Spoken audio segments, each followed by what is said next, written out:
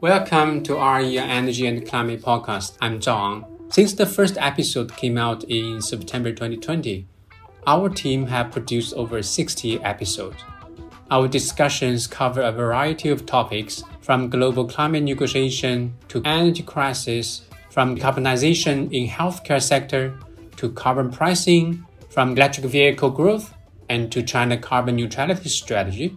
In this podcast, policy practitioners, research scholars, and the environmental campaigners have shown up and presented their experiences and ideas. We hope these open-minded debates have enhanced our audience understanding on China's energy policy and its tricky position in global climate governance. As an independent think tank in China, Rock Environment and Energy Institute, the creator of this podcast, will walk into a new chapter in late 2022. We think it's a good point of time to redefine this podcast. By the third week of August 2022, we will present a new season with brand new podcast title. You will be able to listen to more climate and energy policy oriented debates, and our discussions will mainly come from research institutions and think tanks across the world. Once our renewed podcast comes online, you may still have access to our past episodes, which I personally think remain valuable assets on talking about China's climate and energy policies.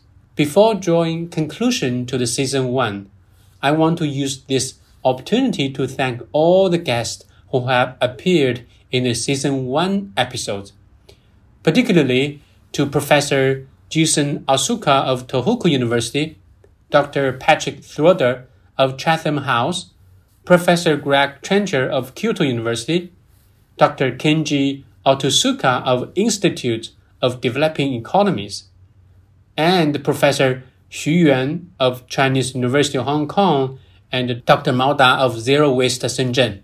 I also like to give thanks to all my colleagues, the former and present staff members of REI, Mr.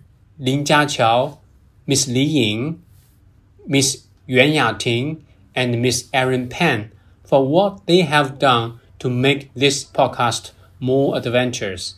As REI's vision put it, we pursue a just, inclusive, and sustainable society with independent thinking and evidence-based debating.